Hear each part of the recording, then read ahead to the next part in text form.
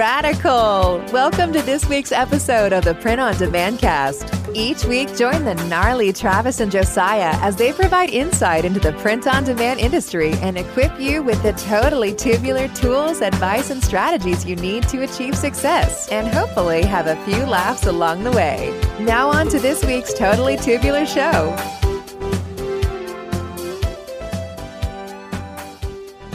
Well, hey, everybody. Welcome back to the Print on Demand Cast. This week, I am your only host. Josiah was unavailable to record, and so we just decided to go ahead and do a rebroadcast. And, of course, you've probably already seen that in the title. But this is one of my favorite interviews. It's a little long, but the guy that we get to interview in this episode, Michael Essick, just has a wealth of information about print on demand. And if you haven't heard this episode, it's very well worth the listen. But next week we're going to be wrapping up our Print on Demand 101 series and talking a little bit about where you can get your print on demand produced at and different options that you have kind of in the print on demand universe for fulfillment if you are doing kind of the drop shipping model. So we'll be talking about that next week. Sorry we couldn't bring that to you this week, but I think you'll be very happy with Michael's interview. But before we get to that, because this is such an early episode, it's actually episode 29 in our history, we had not begun the daily the weekly dad joke segment. And so I just figured, I don't know. I don't want to let it go. I don't want to leave you guys hanging. You don't have anything to share at the water cooler or tell your kids at the dinner table. I can't leave you like that. So I guess let's just play the bumper. Time for the weekly dad joke. All right. This week, here's what we got for you. So I actually been doing a little light reading recently, and I sometimes I'll read before bed or whatever, but I've been actually reading this book about anti-gravity, and I'll tell you what, it's impossible to put down. And that's our weekly dad joke. Hope you liked it. Hope you use that in many, many situations, both social and private? No, I don't know. It's probably not as funny if you just tell it to yourself. But if you do have an opportunity to tell that to somebody, I am sure they're going to get a kick out of it. All right, enough dilly-dallying. Let's get into this interview, this rebroadcast of episode 29, our interview with Michael Essick. On a cold, dreary night in September of 2020, Travis Ross and Josiah Cifuentes created the Print on Demand Cast. This is the main event. Travis, I am super excited for this week's main event. We get to talk with Michael Essick, who is a branding and design guru. I'm very excited that he has taken time across the pond to come on the show and kind of take us to school on these two topics. So, Michael, welcome to the show. Welcome to the Print on Demand Cast. Thank you so much for taking time to be here. Thank you, guys. Pleasure to be here. I know it's early doors over there for you guys, so thanks for arranging to have me on at this ungodly hour. What time is it where you're at? Yeah, it's just, what is it? It's about 10 to 5 here. So I'd be packing up and heading home about this time. Okay. But yeah. So you're ending your day, we're starting ours. That's awesome. Yeah, exactly. So, Michael, I met you a few years ago in Seattle at a Merch by Amazon conference that Chris Green put on, and it was a really fun conference. A lot of great speakers, and learned a lot. But since then, you've really kind of just taken off as far as publishing content and really helping people in the print on demand community. First of all, I want to say thank you for that and for contributing so much. I mean, you can go to michaelessick.com, and there is so much stuff about print on demand. It's really amazing, all of the things that you've offered the print on demand community. But so backing up, I just want to hear your pod story, your print on demand story. Like, what brought you into print on demand, and then maybe even take it a step further. What made you decide to also create all this content for people and not just kind of stay in your hole and just with your head down and just do design after design after design? Yeah, great questions. How did it all start? I think I was. If we go way back, so this is about 7 or 8 years ago, I was working as a graphic designer, web designer, and I had a website that I'd started, kind of like a hyper-local blog that I'd been running for a few years. Started it myself, grew it to a decent following on social media. I think it had about 20,000 Twitter followers and stuff. And it was just a local blog about the area I lived nearby and some things that were happening around there. And I sold it because I wanted to I was bored of it. I wanted to sell it. So I sold the blog, the business, if you like, although it never really made any money. But it made me some money in AdSense and that kind of thing. So when I sold it, I suddenly realized that couple of $100 a month was no longer there. And I wasn't making any money anymore.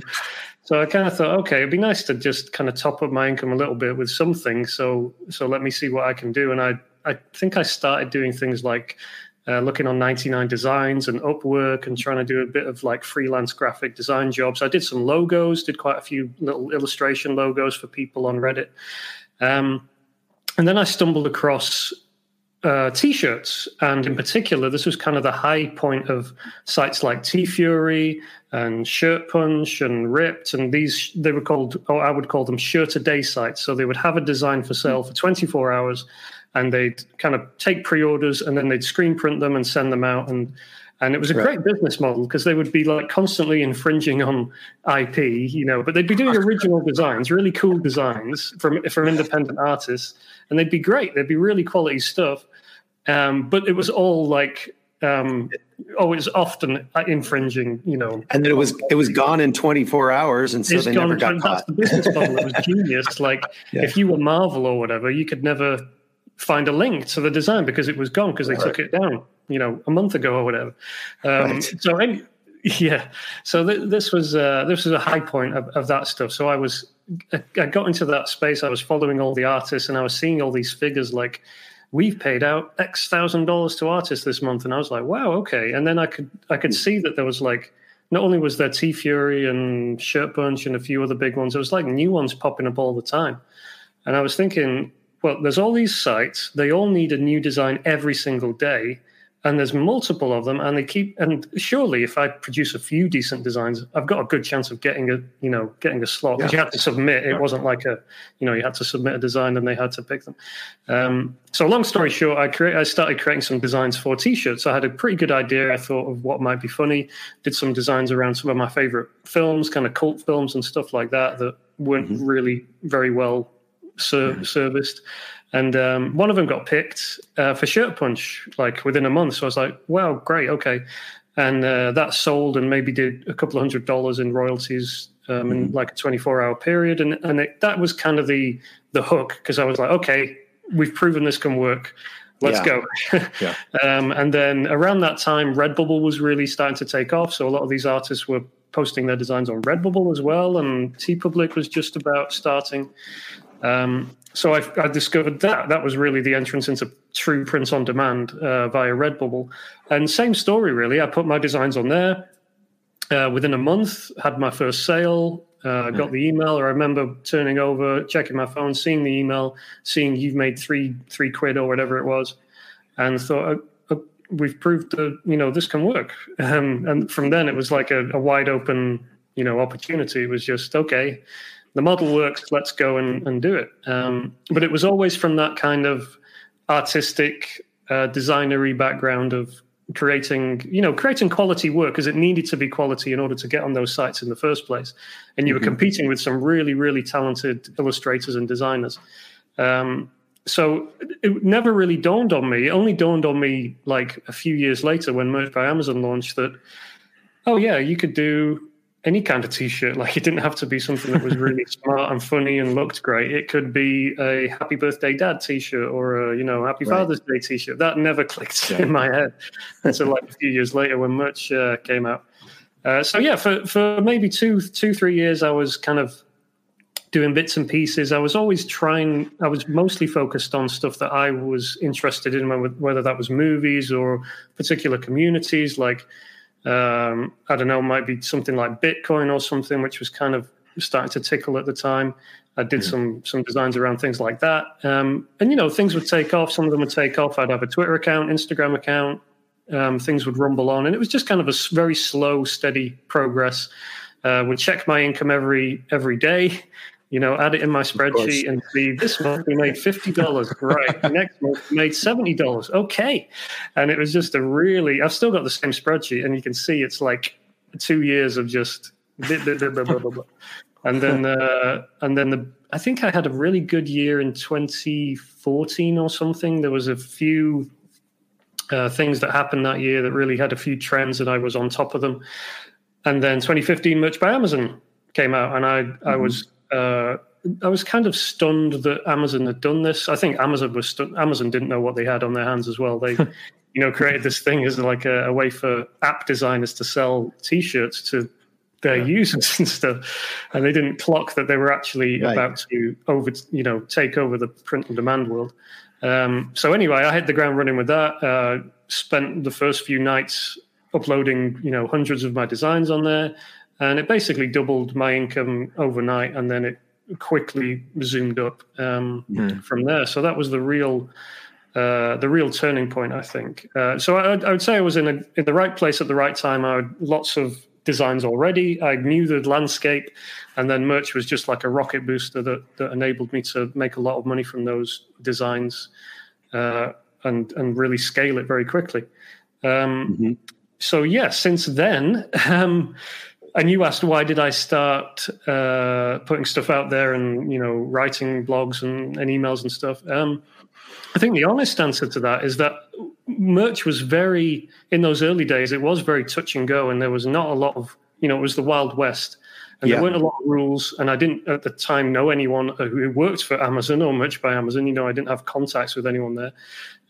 So I was like, this thing could crash and burn just as fast as it shot up. So I was always kind of wary, and I'd thought, I'd often played around with the idea of like starting a blog and trying to, tell people how to make money from Redbubble and things like that, but I'd never actually done it. So I think because I was kind of nervous about the success that was happening, I thought, well, this would be a good time to put that stuff down, and then maybe I'd have something there. I always liked the idea of like selling an ebook or something. I just thought that's a great business to be in, just selling an ebook to people that they download. Sure. Like, that sounds good. But I'd never really done it before. So that gave me the excuse to try it out, really. And I thought it would be good to have a list of people who I could email and say, hey, this has happened, or here's a new thing that's happened, and just have that direct contact between people. And I felt like, I'd been in the space long enough that I had a lot of stuff to share. I'd, always been taking notes and, almost writing blog posts, but never actually publishing them anywhere. So started writing a weekly email newsletter, started posting blogs, getting involved in Facebook groups, and that's kind of what led us to meet through that route. So it's kind of been a whirlwind, and like you mentioned, the brand stuff. So that kind of around the same time as merch was taking off. Again, similar kind of thought that, merch is great, but you don't have any contact with the customer. You're not building anything real long term.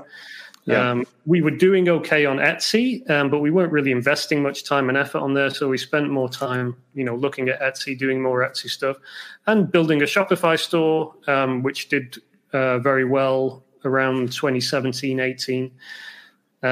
Doing work with Instagram influencers and driving traffic and stuff. So got kind of quite deep, quite fast into that world. And then since then, it's been lots of different channels, lots of different things. And I think we're beginning, when I say we, I mean like my company and my my staff and everything, we're beginning to understand what we're really good at and what we're not so good at, and the platforms that really work for us and the platforms that, not really worth our time anymore. So yeah, we're focusing on brands. We're focusing on doing what works and figuring a way forward.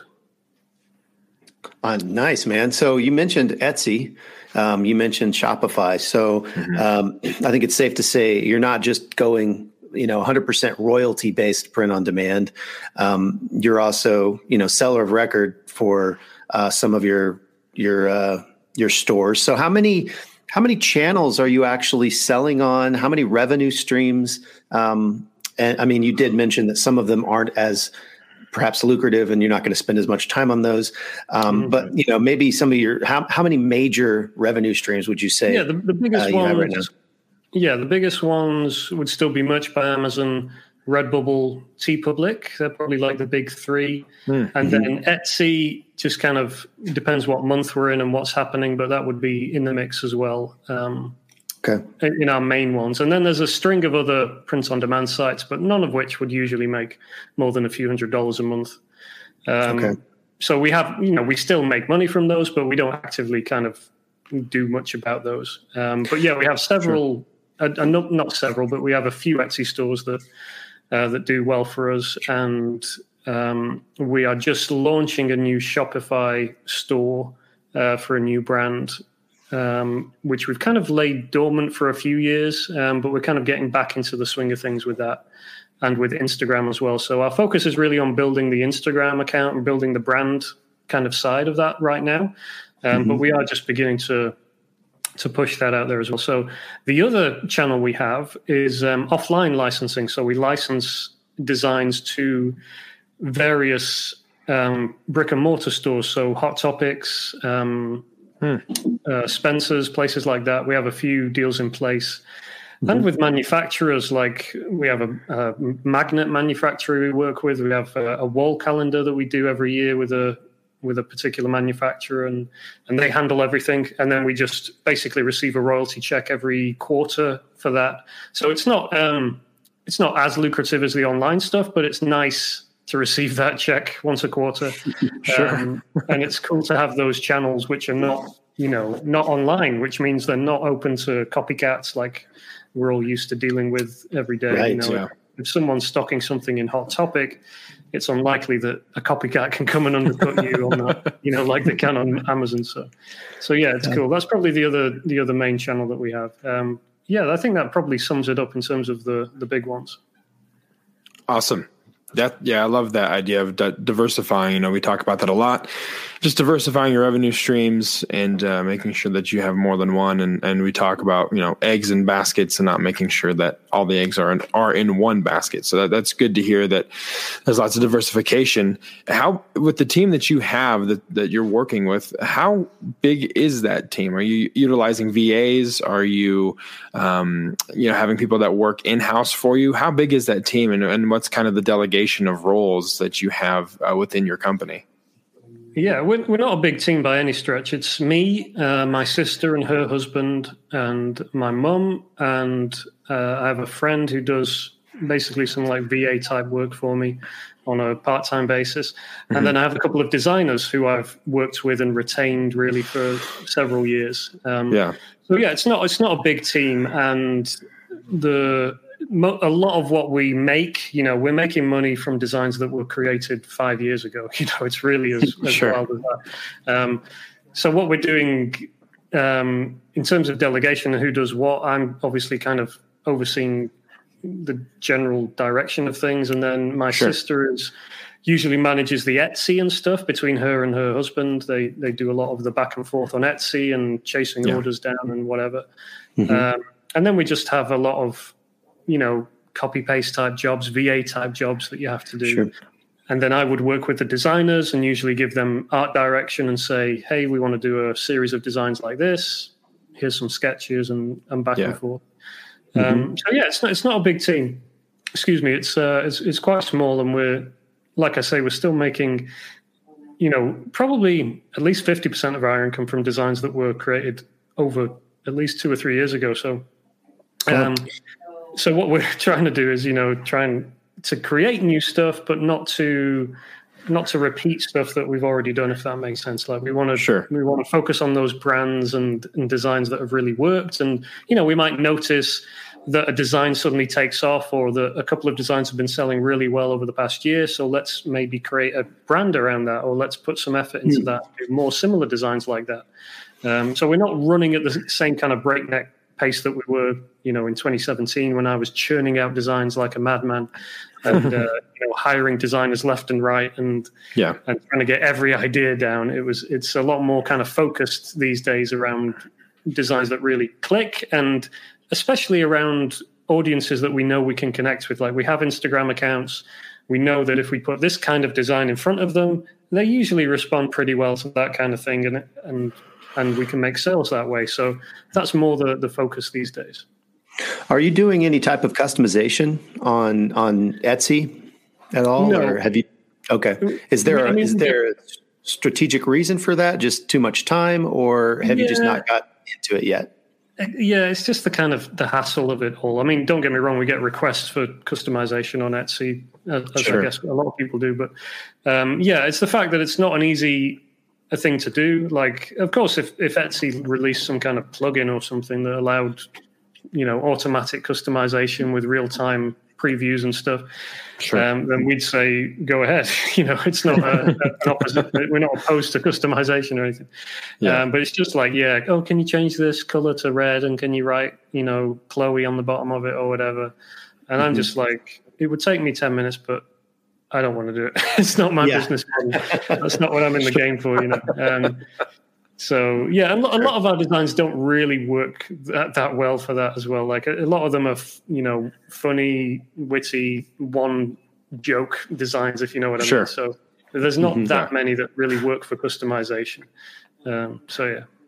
Yeah. So if our listeners haven't figured out by now, you're not from the USA. Correct. And so we just thought we'd take this opportunity to ask you, because I have no insight into this, are there specific challenges doing business in UK with a bunch of US companies? And I know a lot of these companies are obviously worldwide, but I know some of them have, specific hurdles where you have to have a US bank account or things like that. I'm just wondering if you can speak to that and maybe give some advice to somebody who's not in the US that wants to start out, and maybe what they can do to fast track that. Yeah, to be honest, we've not faced many hurdles because the platforms we sell on, whether it be Amazon or Etsy or Redbubble or Shopify, they're pretty, global. They're global. Well, even if they're not global, they're pretty comfortable for a UK user to use. They plug in quite nicely. Like I imagine that's different if you're in India or something like that. But in the UK, they tend to be pretty cool with UK bank accounts and stuff. We haven't hit many hurdles there. I think maybe in the early days we had issues with Shopify because they wouldn't let you use like Shopify's internal payment system, so you had to plug in Stripe or whatever. But I think that's all been overcome these days. So from the UK perspective, it's actually pretty easy, I think. We have, we can use we use US fulfillment companies for the most part because we're selling to US customers for the most part. And it's pretty straightforward. There's not really anything we've had to overcome that I would be like, oh, watch out for this. It's more like, I think probably the biggest hurdle is things like returns on Etsy. Like, how are you going to handle that if people want to send you something back and you're like, oh, yeah, send it to Manchester in the UK, and they're like, what? I paid $3 for shipping and you want me to pay $15. So there's things like that you might want to think about. We overcame that because we have my wife's has family in Ohio, so we could send stuff back to them. So there's things you can do to kind of solve problems like that, or you can just have people return stuff back to wherever it came from, Printful or whoever your fulfillment company is, and work out something there. So that's probably the biggest potential difficulty. There's other weird things like on Instagram or whatever. This is really stupid, but once I took a picture and it was of my Five Guys order, and I was in London at the time. And I just kind of posted it on Instagram, and someone commented and was like, I could see that it was London. It was like, Oxford Street or whatever in London. And they were like, "You're in London? What? I thought you were American," and all this stuff. I was just like an anonymous account on Instagram stuff.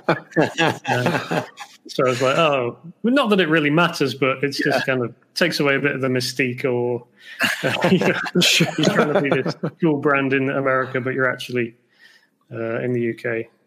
It's less cool. I don't know. It's not that less cool. So let's talk about branding a little bit. How many brands do you currently own and operate on the various channels that you're on?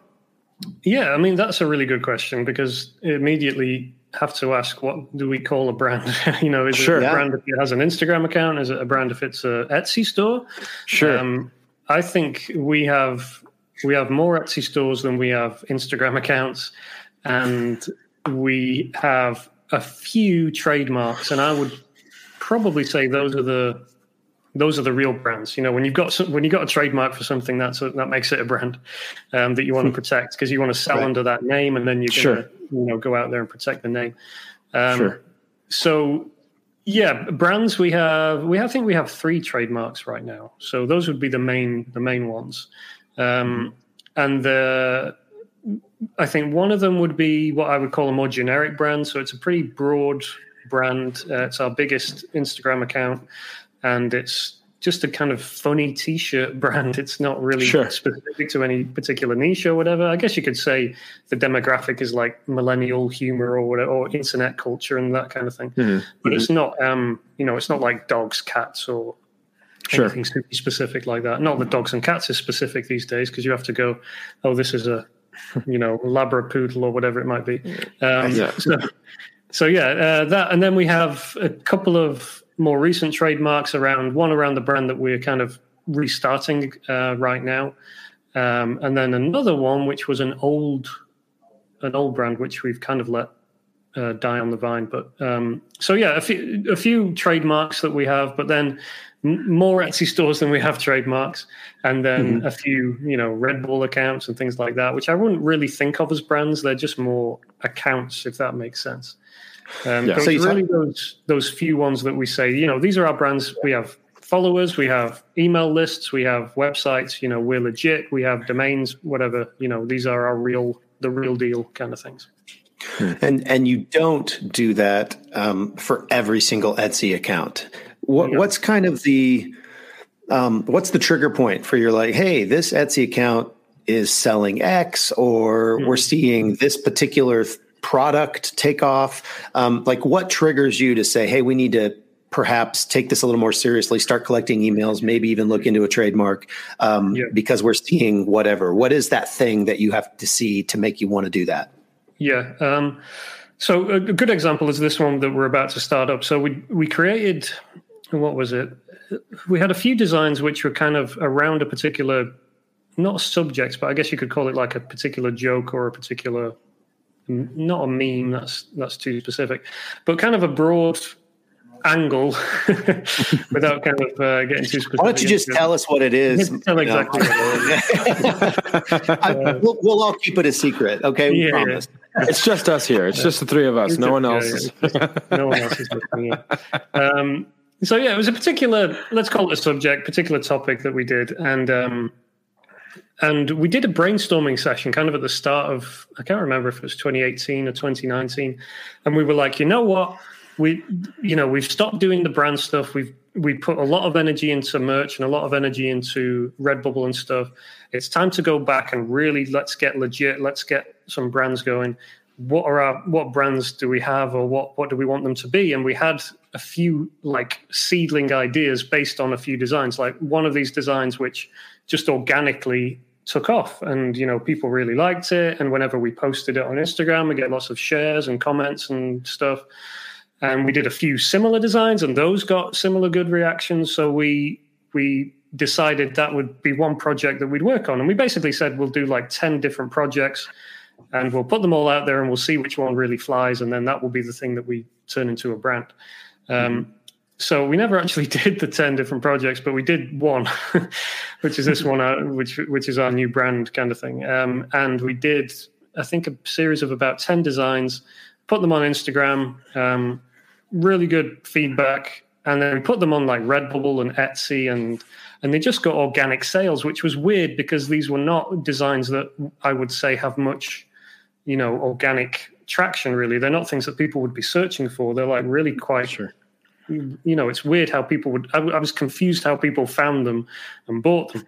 So that was like a big green light. That was like we're onto something here because people like it. We have barely promoted it apart from on our Instagram account. We've not done any ads. We've not done any sponsored posts. We've not done anything, and people are just like buying it and sharing it and stuff. So we have something there. And yeah, that was kind of the trigger really. And then I posted them on my Threadless store. And within a month or two, Threadless reached out and were like, "Oh, we think we can license this to Hot Topic and a few other places." Wow! So I was like, "Okay, right, it's trademark time, and it's it's time to get this thing locked down because we're probably onto something here." So yeah, that's I guess that's a good. I guess the takeaway from that is if you've got something that starts taking off organically, like it's just out there and you can't really explain what it is, and it has something about it that makes it protectable. Like I should probably say these designs we did, these were not like a line of text with a simple graphic. These were designs that we spent maybe a month or so putting together, working with a designer. There's quite a lot of information on the design. It's quite takes a bit of time to kind of read it and get all there's like multi-level jokes and stuff. They're kind of things that work really well on posters as well. So we push them as prints as well. So yeah, that's because it was like that kind of thing. It was like, okay, we put some effort in, we're seeing the results. Let's go and build that out into more of a real true brand, if you like. So that's what we're working on now. And if you've got something like that starts taking off, you just need to pay attention to it, which is why it helps to be able to quickly, see, what your best sellers, what's happening. Is there a trend that's taking off? Is there something you can hop on, or more long term? Is this something that's still going to be appealing in 2 or 3 years? This particular joke, this particular subject it has legs. It's not based on whatever the latest meme is or anything like that. It's like a kind of evergreen concept, if you like. So. So yeah, I don't know how helpful that was in terms of takeaways, but well, what I took away was, if Hot Topic wants to carry your stuff, you've got a brand. I think that's basically what probably trademark it. Yeah, you have the inklings of something, perhaps. Yeah, that's the litmus test. Yeah, but I don't know how. Like, I don't really know how Hot Topic works. It could be that Hot Topic tries a load of stuff, orders a load of shirts, stocks them. And then the next month they're like, man, they didn't really sell. So sure. I took it as a good indication that we have something that interests people because Hot Topic were coming to us not knowing if we'd sold any or anything like that. They were just like, oh, that's funny. That will fly with our customers. And that's kind of what we want to be doing. And that's always what's worked. That's worked when I've done Instagram outreach to influencers and stuff. Is like, hey, do you like any of our designs? They're like, do we like any of your designs? Absolutely. They're perfect for our customers. We like this one. Can we do a promo on this one? Can we modify this one? That's what you want to hear when you're doing outreach and stuff. So yeah, that's cool. That's awesome. So, Michael, I'm sure that you've encountered copycats along the way, people either trying to rip off a design or the brand itself. How have you in the past? I know trademarking obviously helps mitigate, the ability to copycat stuff, but what's been your experience and how do you, shut that down in a way that it doesn't take away attention from your brand your design that you have out there? Yeah, it's an ongoing problem, and I don't really see a solution in sight yet. But sure. We're in the same boat as everyone else. There's reporting facilities, DMCA takedowns, and that's usually the best you can do right now. I think I would say in terms of where this whole thing starts, if you create something in the first place that is copyrightable, by which I mean it's a design of enough quality and enough effort's gone into it for it to qualify for copyright protection, that's a good starting point, because at least you can say, hey, this is clearly my design. It's not a line of text and someone's also written a line of text on a T-shirt. It's something more than that. So that's helpful. Little tips like we have registered email addresses at domain names like legal@mybrand.com. We found things like that tend to help with takedowns being addressed a little bit quicker. But even then, I've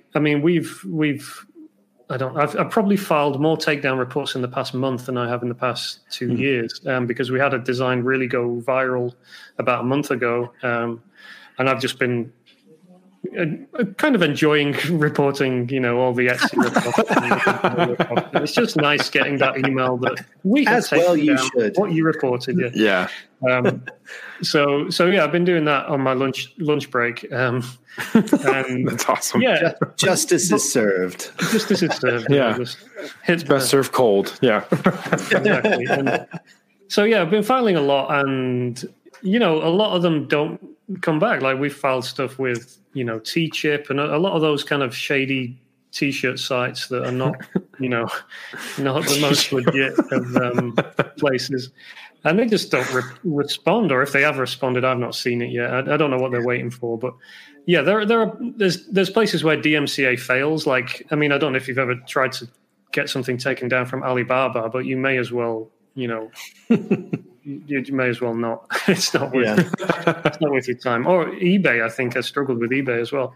But I think it helps to focus on, is this really worth my time? As in, like, I'll take down an Etsy copycat because I'm selling on Etsy, and they're eating, they're drinking my milk. Sure. Same on Amazon, same on other stuff. If a random Shopify store sells my stuff, I'm less inclined to be concerned about that. That makes sense. Yeah, so those things help. But apart from that, it's like we're all in the same boat. And I think the solution is, and we're beginning to see this, like platforms and places are cracking down on infringement, on IP infringement. And they're getting, I think, wiser to the fact that if we don't stop this happening at a massive industrial scale, we have reputation problems. We have issues with, not just because like individual artists are not things that concern people, because we're not going to bring legal cases probably against Redbubble. But if Pokemon does, or if Marvel does, or whatever, that causes, especially a company like Redbubble or Amazon, what they don't want is legal headaches. They don't want lawsuits from brands with deep pockets. So I think, we're seeing that more and more. The policies are tightening. Sometimes I think I would prefer a world where it was more of a curated, situation, but I just think the platforms are built for scale and for, anyone come and bring your designs and we'll sell them. But even sites like TeePublic has begun to say, what, we're not posting anyone's designs on the main TeePublic store. Like, you can still sell them a bit like you might on a Teespring or something.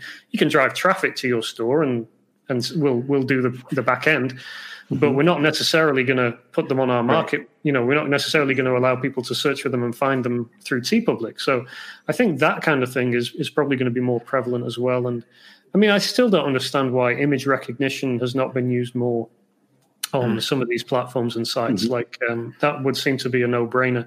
If YouTube can do, recognition on 30 seconds of a song, and go, hey, that's Taylor Swift, then surely you can look at a PNG file and go, hey, that PNG file is like 80% similar to that PNG file, with the same colors and everything, and just have someone run their eyes over it and like, hey, actually, we got a conflict here. Did you create this or did you create this?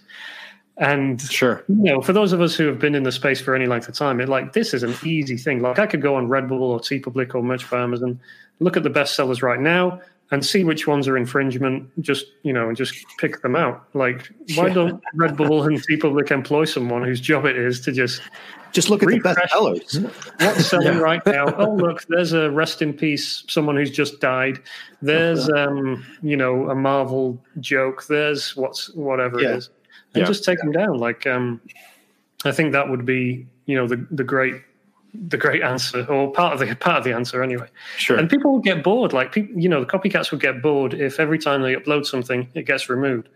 And every time they try it again, it gets removed. And don't get me wrong, the cat and mouse game can go on for a long time, but if you're, constantly whacking people on the head, they're going to get the message sooner or later. Yeah. Actually, I bet I could go and scam somewhere else, Right. There's a better scam going. Yeah. So I do want to talk about design and coming up with ideas. But before we do that, I just want to ask one more question about branding. And for branding, like what are some business end games, for branding? Like if you build a brand, what are some things? Can you take that brand and sell it separate from the rest of your business? Is that one of your end games? Where do you see that side of your business going? And any advice that you would give to somebody that's also, hoping to build a brand? That's a good question. And to be honest, I'm not thinking about the kind of end game at the moment. Sure. I guess that makes sense because we're kind of starting things up. But with previous brands and stuff, there is a tendency to think, I'm just going to start this up and see where it goes and whatever. And you're right. Obviously, the good thing about creating a brand, creating brand assets, creating a customer base is you can package that up and sell it if you wanted to, 5 years down the line, 10 years down the line, whatever. I think that the other option, which I'm kind of more inclined to right now, is because we have a bit of experience now in art licensing and offline licensing and that kind of thing, is that you build up a brand and the value is in the brand, literally in the same way that, Nike is more than just sweaters and sneakers. It's actually the brand name. That's Nike to our U.S. listeners. Yeah, sorry, Nike. The value could be in, a bit like if you think about like an influencer, like what's the value of an influencer? What's the value of an internet personality? Sure. Well, if they don't sell any product and they're just like they do sponsored ads or something, the value is all in them and the attention they have, the audience they have. And in the same way, that's kind of what we're thinking. I think we're thinking, we're going to build a decent Instagram following. We're going to build a decent audience email list. And we're going to create a product and following around that product. And then from that, we can license that. We can, I imagine in the same way that kind of like Hot Topic came and said, we think we can license this. We would either go and approach, different licensing partners, or they might approach us. One thing I'm thinking about is like a book, through a traditional kind of publisher deal that we would put together kind of a humorous book collection of designs or something like that.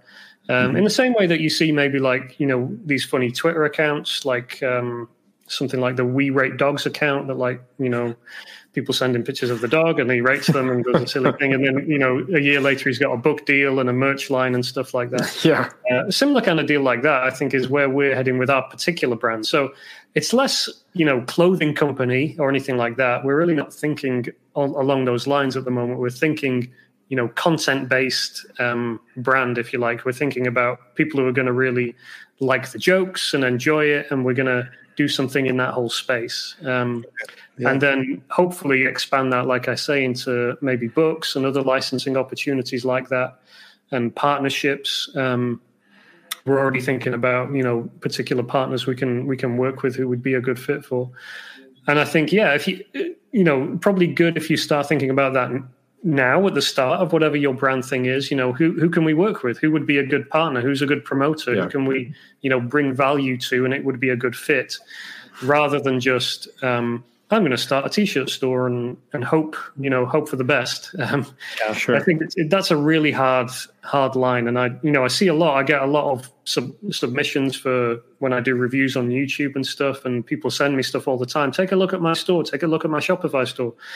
And it's just another, standard Shopify template with a logo T-shirt and an about page that says something like, we're for people who want to stand out and live a happy life, or, the adventurers and the thing. And it's just like, this is just, there's literally 1,000 of these started every single day around the world. Like, for goodness sake, do something. You've got to bring something unique, and that's not going to be another logo shirt. It's not going to be Happy Father's Day on a shirt and, a collection of generic T-shirt designs. That is not a brand. That's just I don't know what that is. It's a wishful hobby or something.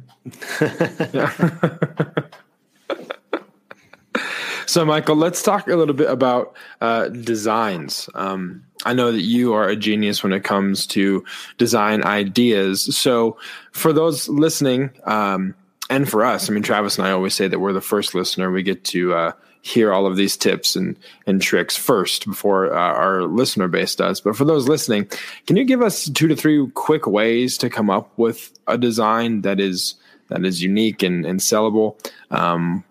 What are some tips that you might have to come up with one?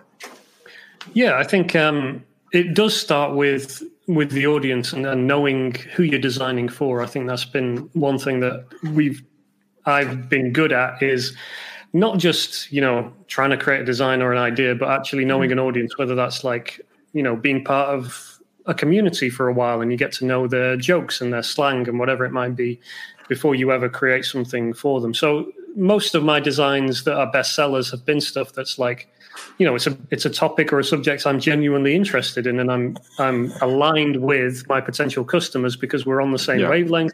We find this thing funny. We have this, in joke that we both share. And because of that, when I create a design, it's like, it clicks, it's not something that I have to force. It's like, oh yeah, that's funny. Of course they'll find that funny because, I know because I find it funny, that kind of deal. Right. So yeah, I'd say it starts there, if you, and a lot of people say to me, well, I'm not interested in it. I don't have hobbies and interests, So where do I begin? How should I go and research what to do? And I would say, just go and get interested in something first. Like, I don't know. You must have something. Or maybe when you were 15, there was something you were interested in. Like, I like watching Netflix and going on the internet. Well, come on, do better. Read some books or there must be something like anything you could drill down on someone and be like, oh yeah, well I like those kind of movies and I always found this one really funny or whatever it might be.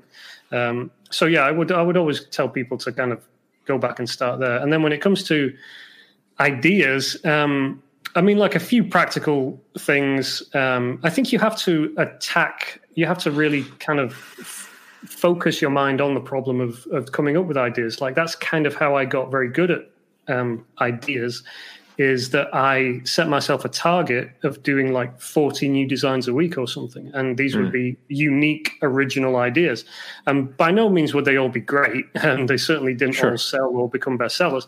But because I forced myself to like do that, I became acquainted with, okay, yeah, that would make a good design, that wouldn't, and those kind of things. And because you do that, and I would usually do this on like a Monday morning and kind of just, block out the morning on Monday to just kind of do ideas and just do research and kind of look at the ideas I'd saved from the previous week that I'd noted down, and then go and do research on those ideas and see if they already existed or if there was already a bit of, similarity with something out there, or how I could do a twist on something and following rabbit holes and things like that.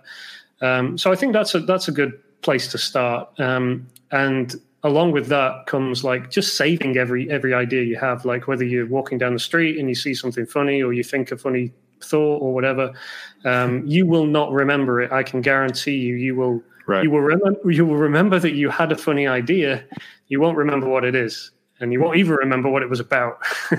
You need to make a note of it when you get it, which happens to me all the time when I'm falling asleep or waking up. Like last night I went to bed quite early, woke up about 1:30, couldn't get back to sleep, and was having lots of ideas. So I just had to pull out my phone and just write them down because I knew I'd forget them if I didn't do that. So yeah, things like that. And then I guess I could give a couple of like practical examples of idea generation techniques. One that works for me really well is something I call plug-in phrases. So this is where you have, basically a list of phrases which you can use as jumping off points for ideas. These are familiar for T-shirts. They might be things like, this is my something shirt, or don't blame me, I something, or I'm trying to think of some other examples, but that kind of thing, sorry, I'm late, I, X, Y, Z, whatever it might be. So, little jumping off phrases like that. And then the first thing is you need a list of those. I mean, I've got a list of like 300 that I've saved over several years.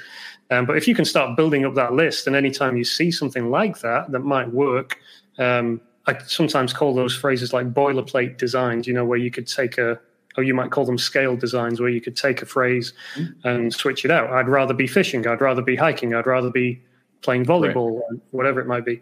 Those kind of phrases, just make a list of them. And then, when you have a trend or you have a topic that you want to do something around, you can just pull up your list and go down the list. And often for me, this isn't a case of, here's, sea shanties. Here's a trend around sea shanties. Let me run down my list. I'd rather be singing a sea shanty. It's not necessarily things like that, but it's like where you can twist them and put kind of a joke on them, or that kind of an ironic, sarcastic twist on stuff. So yeah, they're really good jumping off points, and that some of my best-selling designs have come from that kind of approach of just running down a list of jumping off points like that, and then just coming up with a text-based design, which you can do some nice graphics for and tie it all together in a nice design. But it's not super complicated. It's a pretty simple concept, really. So that's a good method. And I mean, to be honest, I think I've got like 13 methods that I've kind of put down on paper and taught people, and I could talk about it for hours, but quick wins are things like that, like plug-in phrases, things like graphic styles, which are popular, 80s style or kind of a 90s style, anything like that. A subject comes along, and if you can find a way to combine that with a style like a vintage summer beach style T-shirt, that can lead to like funny, ironic, jokes, and the juxtaposition between whatever it is, dinosaurs and a beach, and then you come up with a funny idea based on that.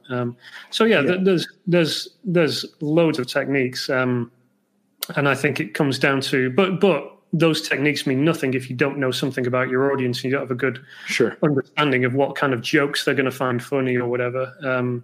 So that's where it all begins. But yeah, there's a lot of techniques and tips and things you can do to really turn yourself into a machine, which is kind of how I think about it now. It's like, you could point me at any subject or any trend, and I could just, using the tools I have and the experience I have, I could just spit out ideas for days, and then it becomes a job of actually filtering and finding the best ones and the strongest ones and working on those. Yeah, it occurs to me that idea generation / design creation is a lot like songwriting. Both Josiah and I are musicians, and we've written a lot of songs, and really there's a lot of similarities. Making sure you write down your ideas, because your inspiration can happen at any point. In the middle of the night as you're walking down the street, having that ability to record those those snippets or those ideas or whatever they are for a song lyric or maybe a melody or whatever. And then the idea of creating tools to help your creative process is very, it's very applicable to both of these, genres. Yeah. So it's really cool. I love that you've kind of flexed that creative muscle, and you've put, you've forced yourself to really grow in that way. And now it's very natural. It's like breathing, and so, it's like design is a good comparison, because if you use Photoshop or anything, or you use these tools which are designed to help you create quicker, right? That's the whole job. Is like, you can have a design you need to create, and you can open up Photoshop and you can turn it into a nice design, because you have your fonts ready, you have your color swatches, you have your graphic bits, whatever it might be, and you can put them together quickly. And it's the same thing with ideas. It's just it's not a tangible thing. It's the idea. Like, how do you put together an idea? Well, you have the resources, you have like the jumping off points, you have the kind of graphic styles that you might use, or you have some iconic images or things that you might play on or parody or something like that. It's putting together all these things. And I think it's really because of Merch by Amazon, because Merch by Amazon had this ridiculous policy of having tiers and having tiers in the thousands and hundreds of thousands, which was never a concept, I think, before then. And that was like, hold on, you want me to produce thousands of designs? Like, so that made me think, okay, well, is that possible? Oh, let's find out. How many ideas can we have? We need more ideas than we have designs because, so it became a game of like mass production of ideas, which has led me to all these different techniques and methods and things.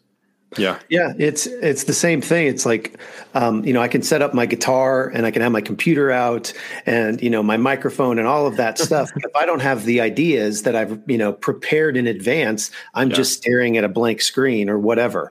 So it's very, very similar. You set yourself up for success when you do open up that Photoshop document. You've already got a list of ideas, or you can very quickly come up with them with some of those tools. So those are some great tips, man. That's awesome. I want to ask one more question about design, and then we're going to have you look into the crystal ball and kind of give us a futuristic look at the print-on-demand world. But I wanted to just touch on shirt color or palette color.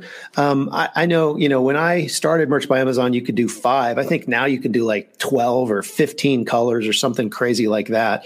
What's your advice to someone that's like, ooh, I can put this on a purple shirt. I can put this on a pink shirt. Ooh. Because I think, we all kind of, we know where this is going. You can really confuse your customers when you give them so many options. So can you speak to that a little bit, Michael? Mm-hmm. Excuse me. Yeah. I've always come from the position of, because I kind of started, in fact, like even before merch, I was starting little Shopify stores or not Shopify back then. I think I did like Store Envy or something like that, or I had a WooCommerce store as well for a while. So I've always been, making those decisions as a seller as well. And it's always been, okay, I've got this design. I realize that I can hook it up with a print-on-demand company and they can sell it on almost any color. But what do I want to offer the customer? And it is that process of, well, I created the design. I know what it looks good on. I'm the artist. I'm the creator. They need to, it's not like, it's not a game of who's in charge here, but it's like, I know what it looks good on. I designed the thing. I know it looks good on a black background because that's how I designed it to look. So, sometimes people on Etsy are like, oh, could you do this on pink? And you're like, have you seen the design? Do you understand the concept of colors and how they look on things? Like, there's orange. Orange. Orange. Yeah, exactly. So I guess you could say in that sense, I don't believe the customer is always right. I think it's a case of, you as a designer and as a creative, you make decisions about what looks good, and they say yes or no to that. And I've always been of the mind that if it's going to be on a black or a dark background, it's going to be offered on a black and a navy shirt, and maybe at a push you might offer it on one more dark color like a brown or a dark heather or something like that if it works. But I think we know. That analysis paralysis is a thing. And if you give the customer too many options, then you confuse them or you turn them off or whatever. And I just think it's easier. It's a lot easier and more straightforward to just be like, here's the design. It's on black. Off you go. And, a lot of our designs are like that. They're like, this design works on red. It's on red for a reason. We know the reason. We know why it's on red. It's because it's a particular type of design.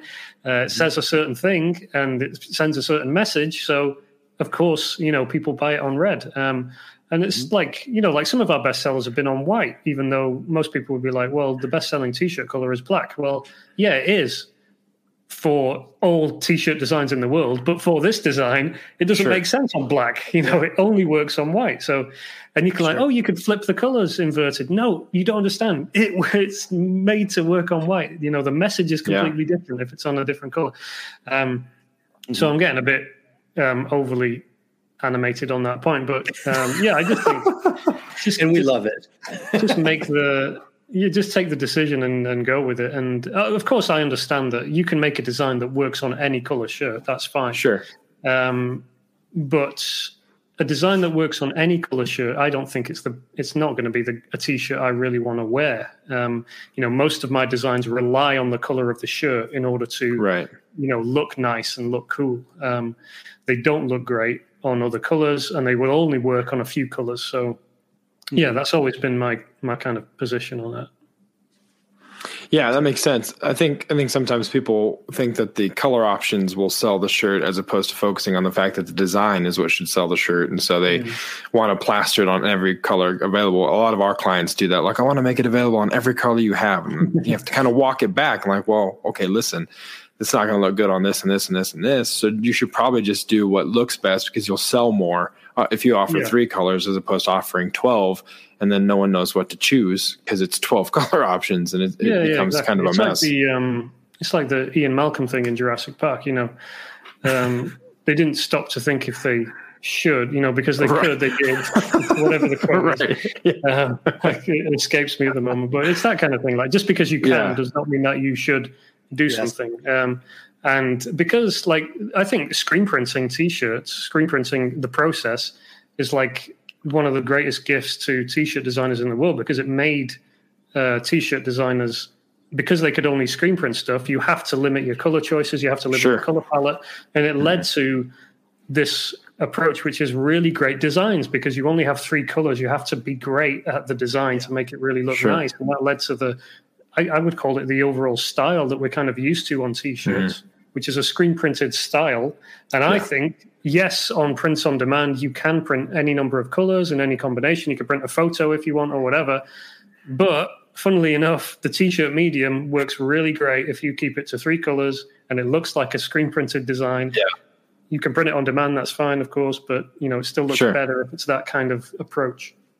Yeah, it's the all things are permissible, but not all things are beneficial type of approach. Awesome. Well, hey, as we kind of wind down and bring things to a close here, we wanted to ask you your opinion on the future of print on demand. It's something that Travis and I talk a lot about on the show, whether it's the niches that are coming up that's going to kind of influence, the future of POD, what items are coming down the pipeline that we think are going to be huge. But overall, as an industry, what do you think the future of print on demand holds? And what do you think in particular the future of print on demand holds for fulfillment companies that aren't necessarily like the Printfuls or the Teesprings and stuff like that? So if you could look into your crystal ball and kind of do a Michael Stradamus type moment here and let us know what you see coming in the future of print on demand. Yeah, great question. I think, especially for like print on demand fulfillment. So I talk to a lot of print on demand fulfillment companies. My blog ranks pretty highly for a lot of those terms and stuff. So I get people messaging me all the time and asking for, will I review the thing? Will I put it on my blog? Will I, can we work together and stuff like that? So I think the print on demand fulfillment space, obviously that's blown up in recent years, and Printful and Printify and stuff have been doing great and growing like, I don't know. I can't remember what Printful grew last year, but incredible growth. So I think there's those two kind of big monsters in the space, or the big dogs. And I think there's a lot of room for improvement in print on demand fulfillment. And I've been saying this since like 2016 or 2017 when I was, first started using People. And don't get me wrong, things have been improving, but there's so much room for improvement. Like, the quality of prints has been getting a lot better over the years. Like, it's a lot more consistent quality now, and the machines get better every year and stuff like that. But I think there's still a long way to go in terms of like, the key for print on demand fulfillment for me. And I still remember where I was when I kind of clocked this.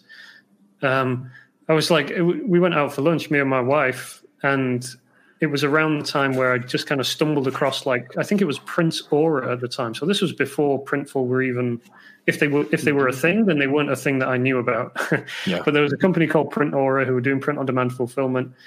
And it suddenly dawned on me that I could take all the designs I had on Redbubble and start my own store, like just start my own store. They could do the fulfillment, and I'd be able to do it. I could do it. I could do all the front end stuff. They'd do the back end stuff.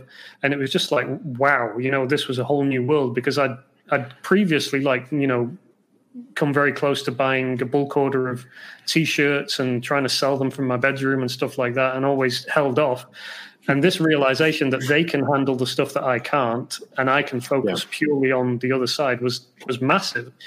And what's strange is that not many print-on-demand fulfillment companies have gone, focused on that. Like, for example, things like custom packaging or custom inserts in your orders, things that would make it a brand that I'd be proud of if I was shipping it myself. Like we ship, books, my books and stuff, paperback copies of my book. We do things like putting a little postcard in there with a little note or something like that. Or stickers or something like that. I know that Printful does that, but Printify doesn't. And other companies don't have a really, uniform approach to that. So even simple things like that, I think there's room for improvement on those kind of spaces.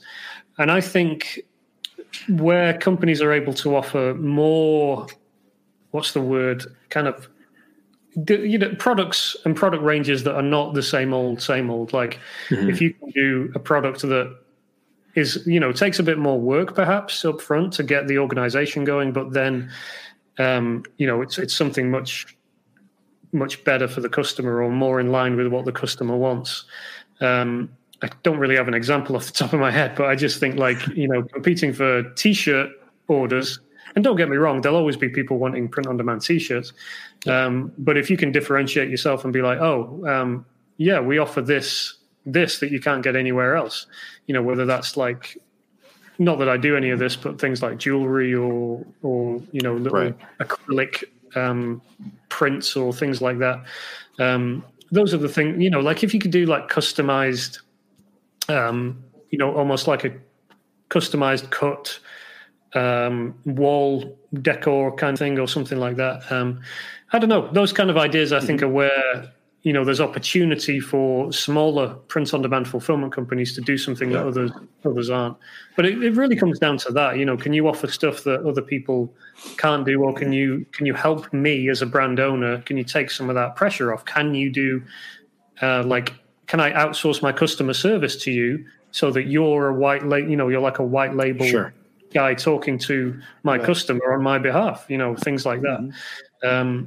All those kind of things I think would improve the experience, and there's a lot of opportunity there for those kind of things. Yeah, awesome. And first of all, thanks so much for coming on and spending your your evening or early evening with us. And I just want to give our listeners, where's the best place to find you? Where can they contact you? We'll have all this information, of course, in the show notes, but, what do you got going on? I know you've got different things you've put out there, like the Ideas Workshop, and you have some other products that you've created over the years. I don't know what's available or whatever, but we'll give you the stage and you can share whatever you'd like to share. Yeah, well, michaelessick.com is my website, and I have a weekly newsletter that's usually a what I call a Tuesday tip, funnily enough, on a Tuesday, and then I usually do like a roundup on a Friday, which is kind of news and updates from print-on-demand world. That's kind of my, if you want to hear the latest from me, you need to be on the email newsletter. I'm not so hot on Twitter and Instagram and Facebook and stuff, but I always make sure I send an email at least a couple of times a week. So definitely go and sign up there. In terms of products, I have a book called The Little Book of T-Shirt Ideas. It has, I think, 16 different methods right now. So it's basically like a mini reference book. You can point it at any topic or subject. You can flick it open and find idea inspiration that will work for any niche, any topic, anything you want to try it out on. It's got over 100 examples. I'll walk you through step by step. Here's how to apply this. Here's how to come up with unique, funny, witty jokes around this topic of yours. So that's available on my website. And then, like you say, I've been working on this Ideas Workshop, which is kind of a course plus a load of really helpful tools and resources for people who really want to build their idea muscle, I guess you could say, and go really deep on the subject of ideas and geek out on it like I do with, hundreds of plug-in phrases and loads of graphic styles and things like that. That's a course that we open a few times a year. So that will be opening again in a few months' time. And I'm working on some big updates to that. So that will be live, I think, sometime in April this year. We'll be opening that up again. yeah, that's kind of the big focuses right now. I'm hoping later this year, weather and COVID permitting, that I'll be able to come out to some events over in the States and stuff, and do some things and meet people again. But yeah, that's it really for now. Yeah, Print on Demand Cast meetup. Come on, let's do it. Absolutely, yeah. yeah. I'd be, honestly, people are like, I don't care. I don't care if I know you, I don't know you. I'd sit down for a drink with anyone right now. If I was allowed to. That's right. I don't care. We are starved. We're starved for human interaction and community. I'd pay good money to get on a plane just for the experience of sitting in an airport bar right now. If I could, yeah. Oh, that's funny. Yeah, well, you're not alone there. I'm sure there's lots of people listening, and ourselves included, that are very much in that same boat. But Michael, thank you again, man, for taking time out of your busy schedule to sit down with us. I know that this is going to be very beneficial to those that are listening. And so thank you for taking the time. And hopefully we will have that Print on Demand Cast meetup, hopefully soon. Absolutely. And you guys organize it, and I'll be there. All right. We'll hold you to it. And until then, man, have a good one. And thanks for coming on the show. No problem. Thank you, guys. Well, there you have it. The interview with Michael Essek. There's so much there. I would suggest even giving this one a second listen, maybe a third listen, because there's going to be a lot of stuff that you need to retain. Even for myself, I was like, I can't wait to listen to this one back, because, I got done recording and Jason was like, how was the interview? And I told him right off the top of my head the stuff that I had retained. And then it was like, there's something else, and I need to go back and listen to it so I can articulate it. So I encourage you guys to do the same. Travis, what's one of the biggest takeaways for you from this particular interview with Michael? I just, the more we do these interviews and more we talk to these people that are doing print on demand, there's this branding theme that keeps coming out, and for me and you, we kind of started our journey with, taking his ideas, the thing you talk about with ideas, and just coming up with hundreds of different ideas and just doing design after design after design and throwing them all up there.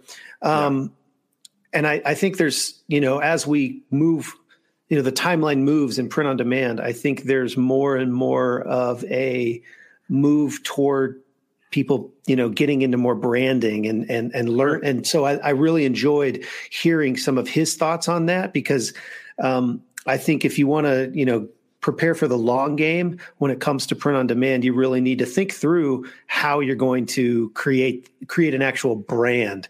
And, that doesn't mean, your target should be to sell in Hot Topic. That's not necessarily what we're talking about. Sure. I'm talking more about your mindset, like how you think about your designs and how you think about how they interact together, and then potentially how you think about marketing them to a larger audience in a cohesive way. I think that's something that I just keep hearing. It seems like it's a thread as we, interview all these different people. Sure.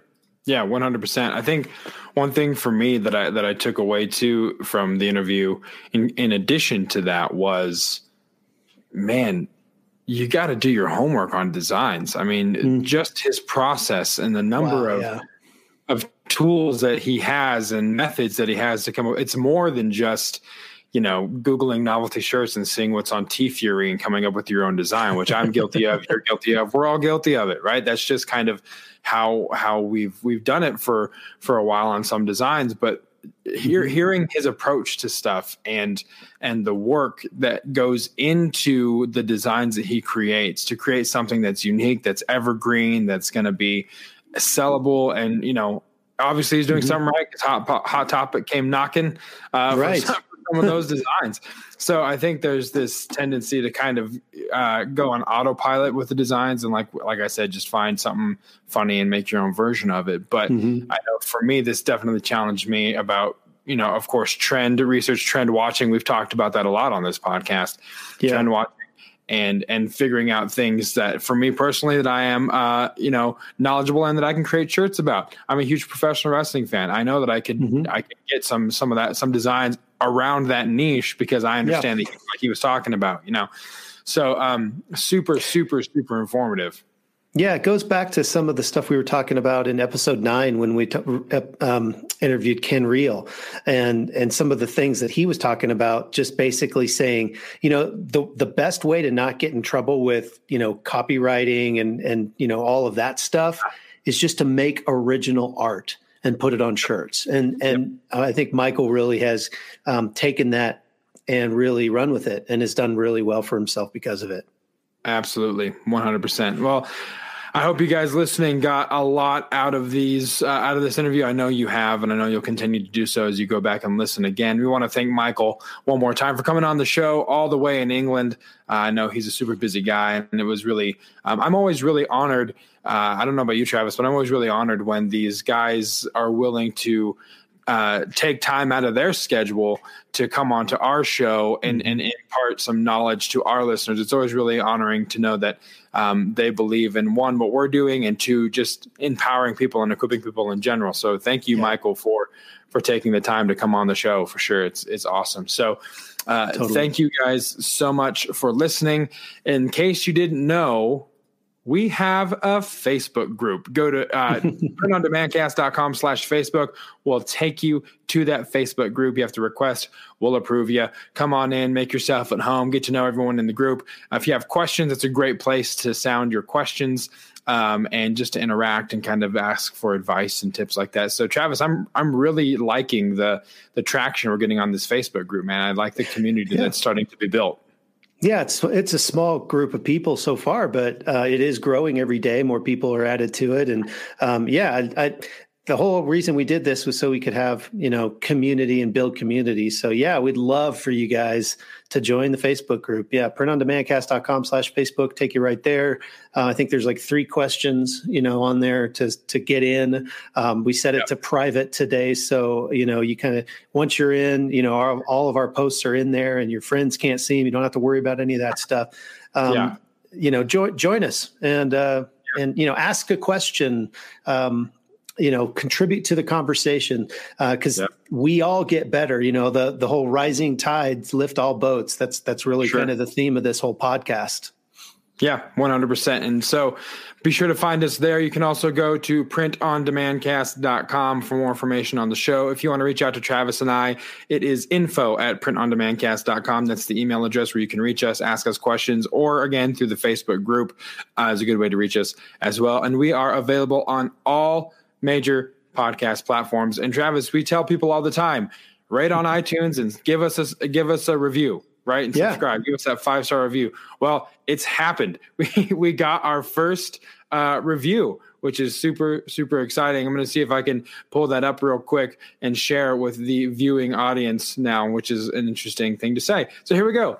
Our first review, Chris Kretz, on the 29th of December, which I know some of these reviews take a while to kind of populate for Apple, just in their vetting process, which is great. But very, very, very kind review, hooked in the first episode and very complimentary of the content. So Chris, thank you so much for going out of your way to leave a review on this show. It means the world to Travis and I, and it's part of the reason why we started this was to help people like yourself. So thank you so much. And we encourage you guys listening to do the same thing. Give us a review on iTunes. 5 stars is preferable. If anything, for the dad jokes, the witty banter, and the bumpers, which is what we are. I think that's what we get the compliments the most on, actually, which is really, really funny because all the legwork we do pre-show, pre-production, the notes, and it's like, the conversation was good, but those bumpers, they move me. So it's like, I don't know what that says about the state of the human race, but I'll take it, man. I'll take it. Sure. I'm having a good time. We're having fun, and we'll take all the compliments we can get. So thank you guys so much again for listening. For Travis, I'm Josiah, and we'll see you next time right here on the Print on Demand Cast. See ya. Thanks for listening to this week's episode of the Print on Demand Cast. We hope you enjoyed the show. If you've got a question or a suggestion for the show, send Travis and Josiah an email at info@printondemandcast.com. Take a minute to rate and review the show on iTunes or wherever you get your podcasts. And don't forget to subscribe now so you don't miss next week's episode. See you next week.